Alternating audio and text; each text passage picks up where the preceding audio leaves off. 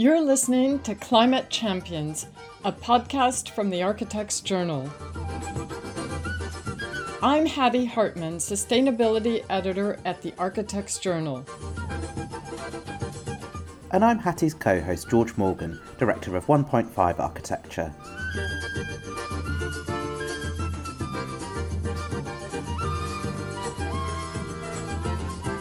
Architects were very engaged historically in the properties of the material, like the quarry from which your stone came was a very traditional architectural concern. I'm getting stone from this particular quarry. I'm getting wood from this particular forest. I'm going to understand the meaning and significance, both for the aesthetics, the structural properties, the lifespan, and the environmental impact.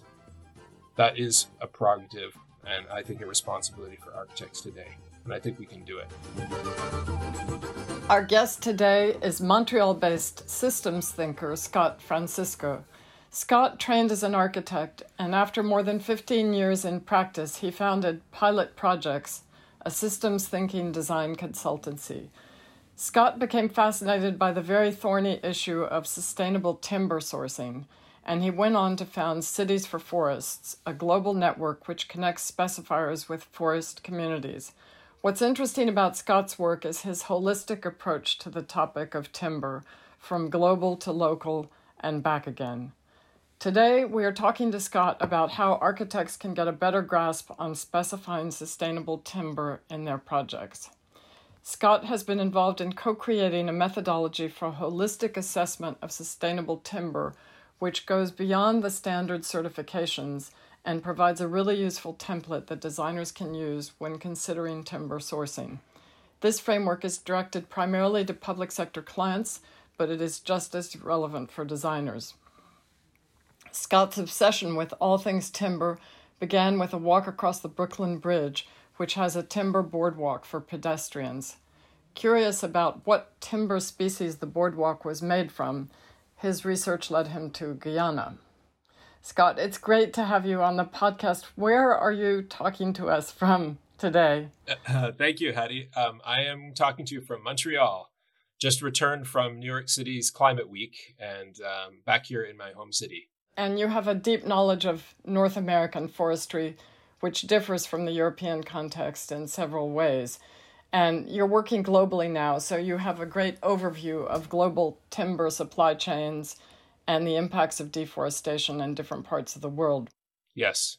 Our listeners are primarily in the UK, and you did some work in Glasgow around COP26, so I know you're familiar with some of the issues being discussed here about homegrown timber, even though the UK has only 13% forest cover, significantly below the European average. Over 90% of the UK's commercial timber harvest is softwood, primarily Sitka spruce. And in 2021, the ratio of imported timber to UK grown was over 7-1. So we import so much timber. So my first question is, how important really is local sourcing? A really lovely project that has won numerous awards recently here is Lea Bridge Library Pavilion by Studio Weave. And it's a modest timber extension to an Edwardian library in Walthamstow, and much of the timber for the library was salvaged from felled trees from London's streets and parks, and it was used for library paneling, joinery, even some of the furniture. So is this what every designer should be striving for? Local, local, local? Oh, wow. You've jumped right into the deep end here, and I'm glad you did. How important is local sourcing? The answer is some kind of yes and no. But really, in order to even answer this question, you have to really look at both local value chains and the bigger picture of the global construction sector and the kind of material demands that we're looking at over the coming couple of decades. And the supply side, where is wood grown in the world today? Where is it being harvested well? Where is it being harvested badly? What are our prospects for the expansion of forests globally? And how does the forest product sector play into that? So it's inevitably a global question.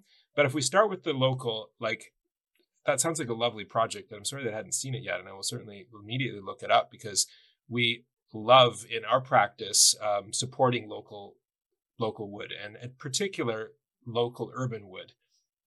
And in fact, to jump to the platform that you described that we've created called Sustainable Wood for Cities, one of the pathways is called local urban wood, because we believe there's a real place for dealing with wood waste that comes right out of a city and putting that to work right in that same city. So that is an amazing thing to do. And it activates all kinds of innovation locally. We see all kinds of co-benefits for using local urban wood that's not coming out of the industrial timber sector. So it's less efficient economically. The prices are likely to be higher, but we're paying for something in that. And we're paying for the involvement of people that building relationships, again, skills. We really think it's a great stimulator for green jobs, and that it can network from city to city, where many cities around the world are starting to look at all this wood waste that they're generating and saying, how can we use this? What are other cities doing? But here's the big but on that. That's not going to solve our material needs for the coming decades in terms of global city building.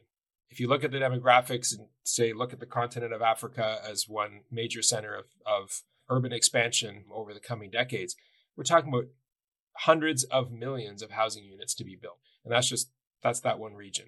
If we do that in concrete and steel in the conventional fashion, that flies us way past our climate targets. Like, there's no way to meet the Paris targets if we're building those cities in concrete and steel. Our best hope right now, given that demands would be to use sustainably sourced timber, that's not going to come from local sources. There's no way that the local sources have the capacity to meet that demand. If you just look at the UK, like you said, you've got a fairly small amount of forest. It's growing. And I know there's a lot of work being done in the UK on expanding forest capacity, especially in Scotland. But even still, that's not going to meet the demands of the UK at this point in time. And if we say, well, we're projecting to increase the ratio of wood products in urban buildings significantly, because right now, if you take a panorama of a city in the UK and say how many of these buildings are built primarily with timber as a structural frame, it's pretty low amount. But we're trying to increase that dramatically. So the reality is we're going to have to look at the global timber supply and find ways to make that trade as equitable and as environmentally low impact as possible. There's a few small points that I'll add. One is that moving timber around the world is not particularly costly in terms of carbon. We've been trained over the last 15 years to think locally about our materials, but a badly sourced local material is worse than a well-sourced distant material. Now you have to look at the whole LCA to say, well, how much bad, how much good, and where do those lie in that overall value chain. But usually transportation is a pretty small cost. So if you're building something in Glasgow or London or wherever today in the UK, it's best to say, where can this timber be sourced with the best overall environmental footprint, including, of course, carbon as a major piece. And it might be that it's from quite far away. So we might be taking it as read that timber is a sustainable material, but how sustainable is it really to build with? It's a great question that you're asking right now, because we just met at Climate Week, as I mentioned, and we convened a 5-hour workshop of some of the world leaders on this topic, looking at some of the latest research and really reviewing our assumptions, our work. The consensus among the practitioners that are the most deeply engaged in this topic is that timber can be, in best of cases, carbon negative, meaning it sequesters carbon on net, even after all the outputs are accounted for. In most cases, it's lower carbon. It's not carbon negative on net, meaning it has a net carbon emission, but it's still significantly better than alternatives of concrete and steel on a unit basis. So I think that's what's really important about this whole conversation, is that it's not just making generalized assumptions about wood is good and it's fine and use as much of it as you want.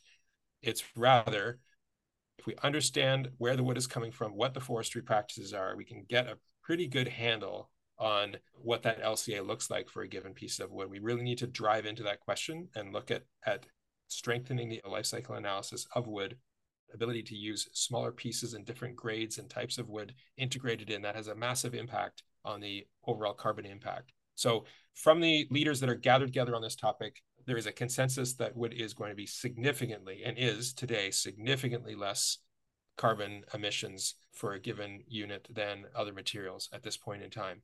And I think architects are going to play an increasing role in understanding the systems and all the dimensions of that so we can make sure that that does happen. We shouldn't just take it as a given that wood, wherever it comes from, is better than its alternatives. But we can be confident that it is a very high performing material on a carbon basis if it's sourced from the right sources.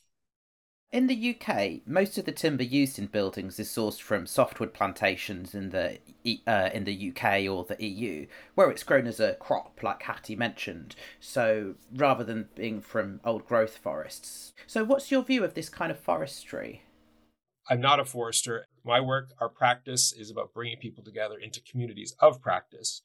And I can say that for the last 15 years, Hattie, as you mentioned in my introduction, I've really dedicated myself to listening to people from all over the planet with different types of expertise.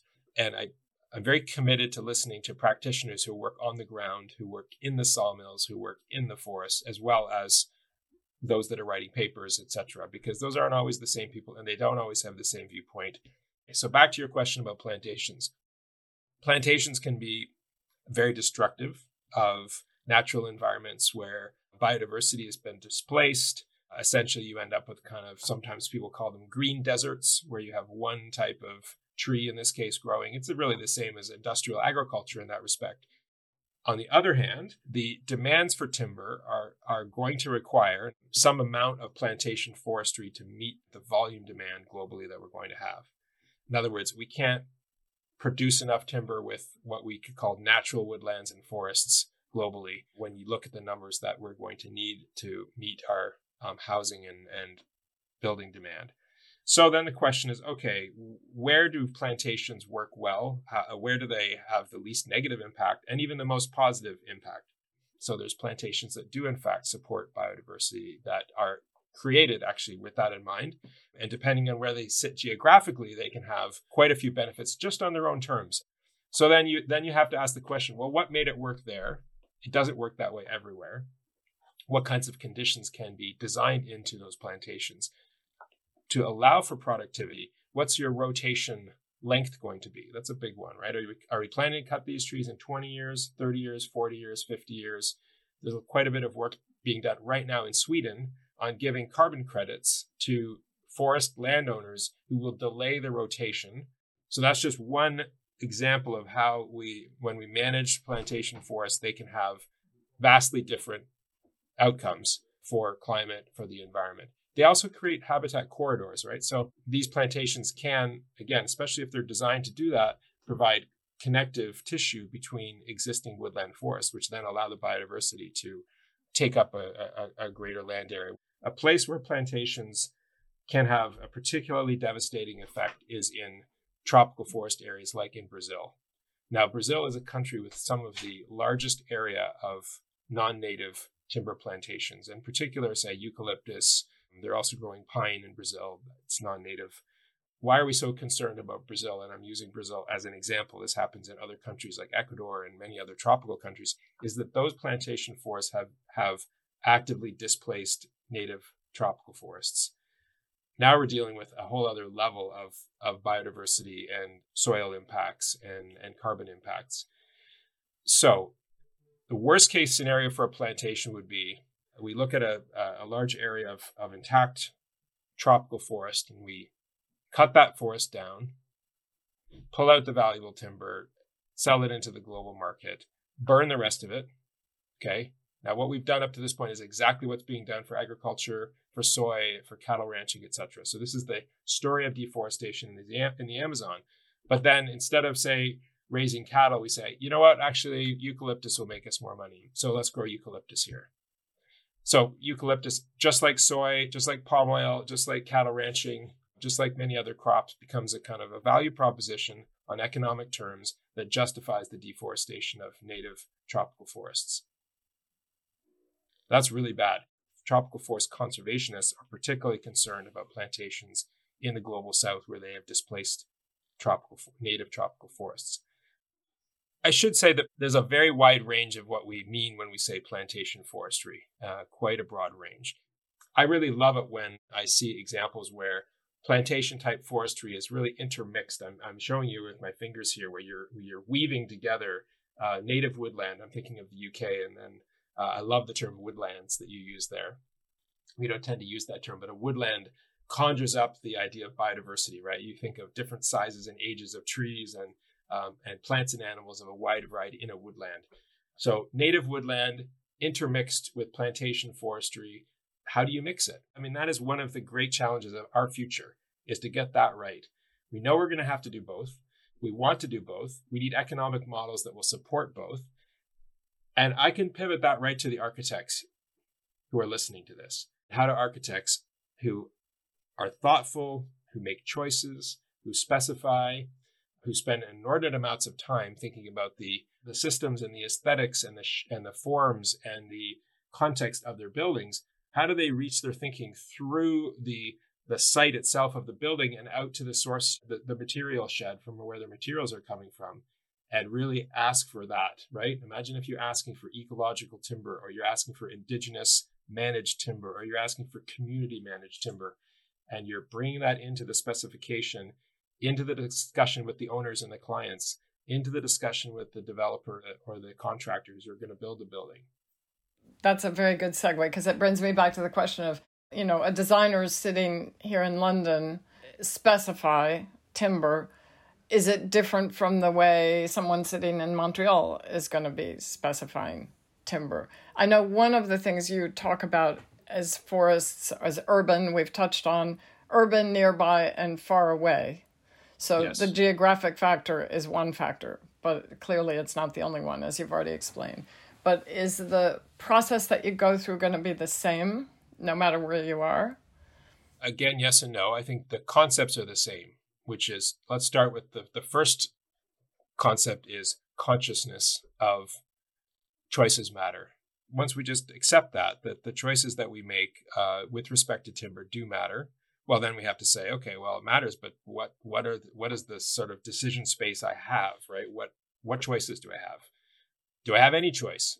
Right now, I think many architects don't really feel like they actually have much of a choice. They might sort of love the idea of this, but when it comes to actually executing a project, it may seem and feel and be quite true that their choices are really limited. But then we have to go back to the awareness factor and say, well, perhaps I need to know more as an architect. I need to dig deeper into this because my choices feel limited. Maybe it's because I don't understand enough, or I don't know enough about the topic. Now, I'm going to pause there and say we created Sustainable Wood for Cities, the platform, to do this exact thing, to help architects, specifiers, municipal entities, and procurement officials make better decisions. And the way to make a better decision is first to know what you're even talking about. Once you have a better awareness, that builds capacity, right? You can ask better questions. You can ask questions of suppliers. Perhaps there's suppliers that you didn't even know existed because they were serving a niche market. And now you're like, well, what about reclaimed? What about reclaimed wood? Well, circularity, of course, is becoming extremely popular as a term, which is great. And that implies the idea of continued use and reuse and innovation and upcycling, et cetera, of materials. So let's put timber into that and say, is there a source wherein I could actually get timber that's already had a life of use, and I'm going to put it to use again, and I'm going to upcycle it? Perhaps that means I need to plane it down, and if it's coming from an old building, am I willing to pay for the timber being de-nailed, to use an important term, and reshaped? That's going to be more costly, almost certainly right now, than just buying a sort of off-the-shelf, fresh-cut timber product. But I'm extending the life cycle of that wood. So just the awareness of it, and then knowing, well, okay, suddenly I realized there's 5 suppliers in the Glasgow area that actually can supply reclaimed wood. That's amazing. Well, I didn't know about those before. So I'm asking those questions. Now I can compare that, and using our platform, this is what we've tried to support, is to be able to compare that to other alternatives, which would be like, okay, what about comparing reclaimed lumber with local urban lumber?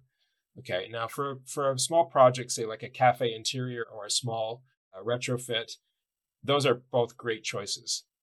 But now I'm doing a 3-story addition on top of an older building, and I need a structural frame. I'm almost certainly not going to be doing that out of reclaimed or local urban salvage lumber. And the mass timber movement has allowed us to think about composites of materials and wood types that we wouldn't have been able to achieve without that technology. Most of the listeners here will be familiar with CLT. In that cross-laminated timber, there is room and possibility to put lower grades of timber on the interior cores.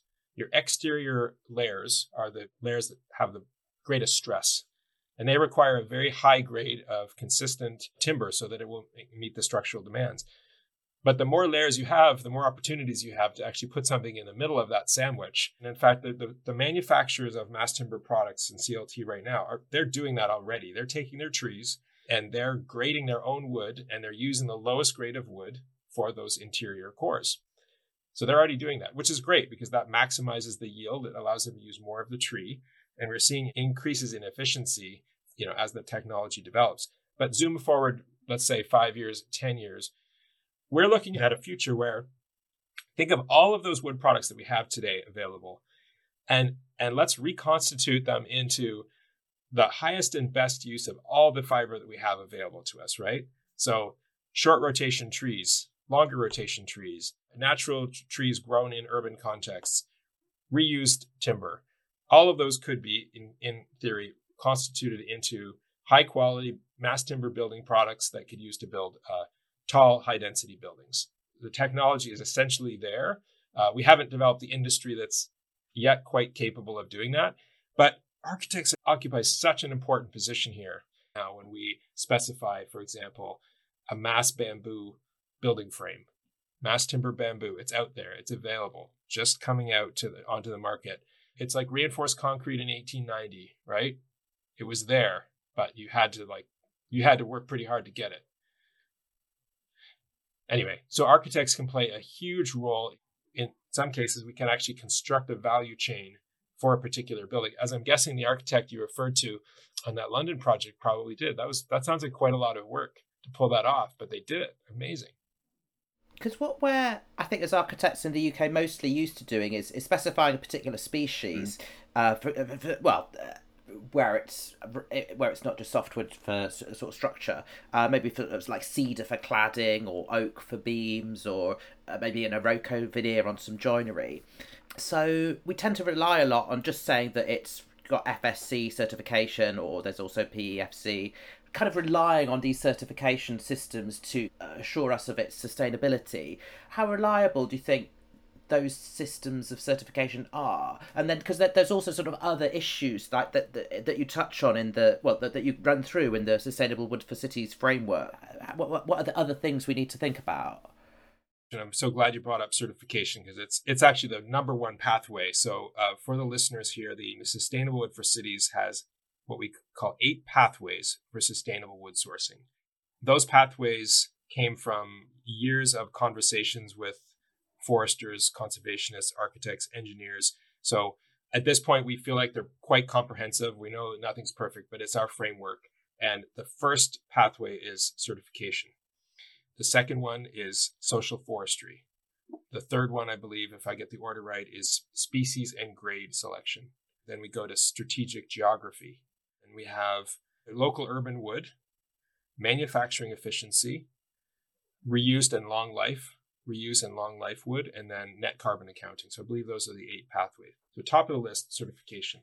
So certification systems, which have been around for 3, maybe now almost 4 decades, especially the FSC, which developed really as the premier kind of most comprehensive certification system. And now especially for wood coming from tropical sources. But there's others which are also very good. It's kind of a one-stop shop, right? And if the certification system is doing its job and you read its criteria, it's a good way to get a kind of a quick and relatively easy assurance that the wood is coming from I'm going to use this word in quotes, you can't see my air quotes, sustainable, quote unquote, source. Okay, now I put that in quotes because the reality is that they're not all equal. And it's the sort of the dark side of it is if you go into using certified wood unconsciously and just say, well, if it's certified, it must be okay. You may be getting certified wood that doesn't have a very high standard in some cases. You may be getting wood from a certification system where it's got a history of being gamed a little bit, or that there's some corruption built into the system, etc. And that's true and kind of a tragic reality. Our point is that we should still support certification and we should work together to making it better. So using it as a criteria for sustainable sourcing, we think is really important. help those certification systems do their job and hold them accountable. We've worked a lot with tropical forestry and communities in the tropics who have gone to tremendous efforts to have their forests certified under, in particular, the FSC system. And they've spent hundreds of thousands of dollars, which they didn't have. They've basically borrowed against their future. They've done the hard work of taking an inventory of the forest, creating management plans, sticking to those management plans, getting audits done on an annual basis. I mean, it is a huge amount of work to have a forest certified under the FSC system. And unfortunately, right now, the market, the markup, the added value to that timber on the market is extremely low, if not zero. So the discouragement of these communities who have spent so much time and effort, and the market is not responding by paying them any kind of a premium for their wood, which in terms of the species and the quality of the wood may be identical to their neighbor who hasn't certified their forests. So it's not so much that certified wood means like the wood is better in quality. It may be. I mean, that's another question, right? But if someone is paying the same per cubic meter for the Iroko from one forest who is basically doing a slapshod job of managing their forest and basically ultimately just cutting it all down, versus the community over here who's only taking, one tree per acre every 25 years, getting rid of all the roads after they're done, following all the rules, shouldn't we be paying a premium for that? The answer has to be yes. If we believe in sustainable materials, we've got to be able and willing to pay a premium. And again, this is a place where architects can come in. If they've done their homework on the certification system, and our platform helps you do that homework. It talks about the sources of information and so forth. So let's say we're going to use FSC certified wood, and that's the only thing we're going to do. Now, we would recommend you go further than that, but that's a great first step. Do your homework. What is the system saying about the sustainability of the production? Is the supply chain and chain of custody fully managed and vetted so that you know that you're getting the certified wood that you've paid for? And are you willing to pay more? And the answer needs to be yes, I'm willing to pay more. I don't know if that's 1%, 0.5%, 5%, 10%. That's a good question for us to be asking. George, you also mentioned something at the beginning about species and sort of the tendency of architects and even the end users and customers to specify a species, right? So, we like to think, at least we all kind of know what certain species are good for and how they look and what they do, etc. So it becomes quite, in a sense, easy to just rely on that basic knowledge, like let's use white oak for the paneling or something like that. And, that might be all we ask for. And a grade. Oh, we want grade A, appearance grade A white oak for this paneling. That's actually a really bad way to specify wood from a sustainability point of view, because you haven't asked for anything that tells us anything about the origin or the impacts of that wood. And in fact, you've done the opposite. By specifying a high grade, you've actually put the highest possible demands on the forest for that wood, because you're specifying a high grade. Perhaps you haven't mentioned the lengths that you're going to need. So you might need only 3-foot lengths for your panels, but to make it easy on your builder, they're going to get 8 or 9 foot boards. So our sloppiness with specification has a huge impact on the overall footprint of our use of wood. So waste, not thinking about the species, and maybe white oak isn't a great species in terms of what's available right now. And maybe there's 3 or 4 other species that would look just as nice. They're lesser known and lesser used, and they help foresters diversify their forest, right? So we put species and grade selection as our third pathway, because when the designer is engaged in that question on the species, they say, well, look, what would be a good species of lesser impact? On tropical species, that's often the ones that we don't already know about. And by the way, if you're willing to be just a tiny bit flexible with the criteria, a little flexibility on that can actually go a long way for sustainable outcomes. So thinking about the grade, for example, a large clear piece of not free wood is probably represents 5% at most of the yield of the whole tree. So if that's all anyone's asking for, that's terrible. That's devastating. Give me the wood with knots in it. I don't need it. It's for the back of the cabinet. Give me short pieces. Short pieces are great because I'm making stair treads, right? I don't need anything longer than 36 inches. So The sawmill is like jumping for joy with this specification because they've got a huge stack of 38-inch pieces of wood that they didn't know what they could do with and that are destined for the landfill or the fireplace. And you've just given them a value. You've taken that carbon essentially out of the atmosphere, locked it in long term, and you've created a new economic revenue stream as well. The step beyond just sort of specifying everything and kind of being confident about the right specification and certification of actually kind of getting involved with the sort of actual sourcing of timber, it's not something that typically architects would do, and there's a few sort of barriers towards doing that. I guess one of them would be convincing your client that it's worth doing and worth paying you for your time, hopefully. If you get into the sort of logistics of sawmills and drying times and transport, if that all ends up delaying the contractor, the client could be on the hook financially for that. If there's something wrong with that specific timber, that's on the architect rather than the contractor. Is that different? Does it work differently in North America, do you think? Fundamentally, it doesn't work. It's no different. All of the basic problems you're mentioning are problems in North America as well. In fact, one of my colleagues, well-known architect based in Toronto from Moriyama Tashimi Architects, who have been leaders in this space and created a few just award-winning, beautiful mass timber building in the city of Toronto. Carol Phillips is her name, and she's just an amazing architect with huge experience in this. These are the architects that are doing it and have been doing it for well over 10 years now. And she said this in one of our community of practice conversations. Like, most architects would say they just don't have time for this. They don't have the capacity. They're already at max in terms of what they're being asked to do. But I don't see it as being a liability question, literally speaking. If architects are doing the work that they already do, like if the paneling you choose the wrong species and the paneling all warps, right? Okay, yeah, that's right. You are taking on some liability for that. But that's what architects do. We do that for our clients. And if what architects were delivering were just pre-cooked solutions that were all locked and loaded and ready to go, then we wouldn't need architects. So I think it's an existential question for architects, is where is their energy going to be applied? So if we just took all of the energy that's being used on creative form making and applied that to this, which is actually going to change the world for the better and make better environments for people to live in and have these ripple effects around the world, we have plenty of capacity to do this work. And I don't think it's out of the valid argument would be, well, that's not what I signed up for. That's not what architects do. I don't agree.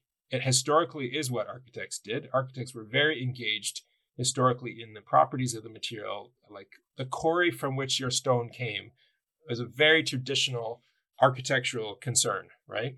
I'm getting stone from this particular quarry. Well, it's the same thing as I'm getting wood from this particular forest. And I'm going to take a sort of responsibility. I'm going to understand the meaning and significance, both for the aesthetics, the structural properties, the lifespan, and the environmental impact. That is a prerogative and I think a responsibility for architects today. And I think we can do it. I wanted to ask about your Cities for Forests program. Tell us about it, and why did you decide to focus your efforts specifically on this city partnership with forests? What do you think the impact is that you can have by doing that? So Cities for Forests was co-founded by my team at Pilot Projects, Design Collective, and the World Resources Institute. Our practice was really kind of the smaller strategic focus on this dynamic between cities and forest material. So this actually goes back to the Brooklyn Bridge Forest, which you mentioned, Hattie. We worked for years with the city of New York and with others in the city to try to get this project executed, which it hasn't been. So it's been sort of for years. It won this international design competition hosted by the city. But the core idea there was that cities have enormous power to influence the systems that are having these impacts, on forests, if we want to take that one category, but certainly on the landscape of the planet. And the core idea of Cities for Forests was cities impact forests. And then back to that inner, nearby, far away. The inner forests for cities are the ones that are literally inside of their municipal boundary. The nearby, we don't have a strict geographical boundary, but we say within a few hundred kilometers of a city. But often those are associated with watersheds, recreation areas. They're places that residents of cities go and use. And then the faraway forest is any place in the world there where a city is impacting through food production, other goods and services that are coming, and of course, climate. So we develop cities for forests to just proactively engage with all of those forest levels and help cities develop policies, programs, pilots to showcase that to the world. We have 100 cities in the network. Are any UK cities signed on? Yes, Manchester was one of our first cities to sign on. London is not officially signed on, but we have the Mayor of London having signed our call to action document. Glasgow is another important one. We've done some tree woodland restorations in the Greenbelt in Enfield. And London is a hotspot of mass timber innovation, although it's been significantly hampered by some of the new regulations that came after the Grenfell fire. So at the UIA Congress in Copenhagen, you had a floating pavilion made out of timber sourced from Mozambique. And you actually had the person who manages that forest there that day. So what's the rationale for sourcing timber from the global south for a pavilion like that? As part of our Cities for Forest initiative, we have something called the Partner Forest Program. And that idea is a very direct partnership between a city and a community forest, a wood-producing community in the tropics, which is showing conservation benefits. We call it conservation timber. And what conservation timber means is timber that is supporting conservation activities on the ground in a particular place. And in particular, the tropics is where we are really focused. So what does that look like on the ground? That is timber that is coming from a forest that is being well managed, almost always certified. Now, when you buy that wood from wherever you are in the world, you're sending a market signal to that community that we value your product and we're willing to pay for it. And what you're paying for is conservation. And that was the case with the wood from Mozambique, which came from a long-standing community forest operation called Levis Forest in northern Mozambique. Paris, after some pressure by us and others organizations over the last 5 years, has reopened their ability to buy tropical wood if it comes from a certified and well-managed and sustainable source. And that's shown in two major infrastructure projects, one being the Olympic Village, which is being built right now. And so they've actually ordered conservation timber for part of the Olympic Village. And the other is the Pont des Arts, which is perhaps one of the most famous bridges in the world and in Paris, with a wooden deck on a wrought iron frame that goes back to the early 1800s. It's been rebuilt a few times, but they're replacing that deck right now with conservation timber from the Congo Basin. So the bottom line is local is not always the answer. Absolutely. It's a much more nuanced. We've got to break out of that thinking. I actually think, and we started with that question, and I think it's a good one to come back to, and that is, we live in a globally interconnected world, and we're never not going to from this point forward. So in terms of your own journey, why did you leave architecture and move into this systems approach to change making? My history is I started my undergraduate professional degree in architecture in the University of Toronto. And I fell in love with the education and practice of architecture from day one. I started the program not knowing if I was going to even do a whole year. And within a few weeks, I knew this is just like so perfect for me. I got quite interested in how systems thinking was really a kind of design practice in itself that wasn't fully and maybe even well represented in architectural practice. Even though I would say that architecture may be the very best place to learn systems thinking. After graduating, I moved to New York and worked in several firms. And I just had it all through that time period in the back of my mind that I wanted to take my practice into a different territory, open it up. And I think it was the Brooklyn Bridge Forest project actually that sealed the deal. as I realized if I was going to do this project, it wasn't going to happen through a conventional architectural practice. I mean, I spent years working on trying to understand the supply chain and now what we call the value chain of timber so that I could speak somewhat intelligently about that. And so I had to basically create a new kind of profession for myself to do that. And that's when I eventually launched pilot projects. And we continue to collaborate with architects, but in every case, we're thinking about the context in its fullest sense that includes all the way out to where materials come from. Thank you, Scott. Thank you very, very much. Yeah, thank you. That was great. Thank you so much, Hattie, and thank you, George. Those were great questions, and hope to continue the conversation. And of course, not that hard to find. So, if listeners have particular questions or want to look at the Sustainable Wood for Cities platform, that can be seen at citywoodguide.com. But happy to answer any questions. So please, everyone, feel free to reach out to us. In our next episode, we will be speaking to two guests, Julia Barfield of Marks Barfield Architects and Zoe Watson on behalf of Architects Declare.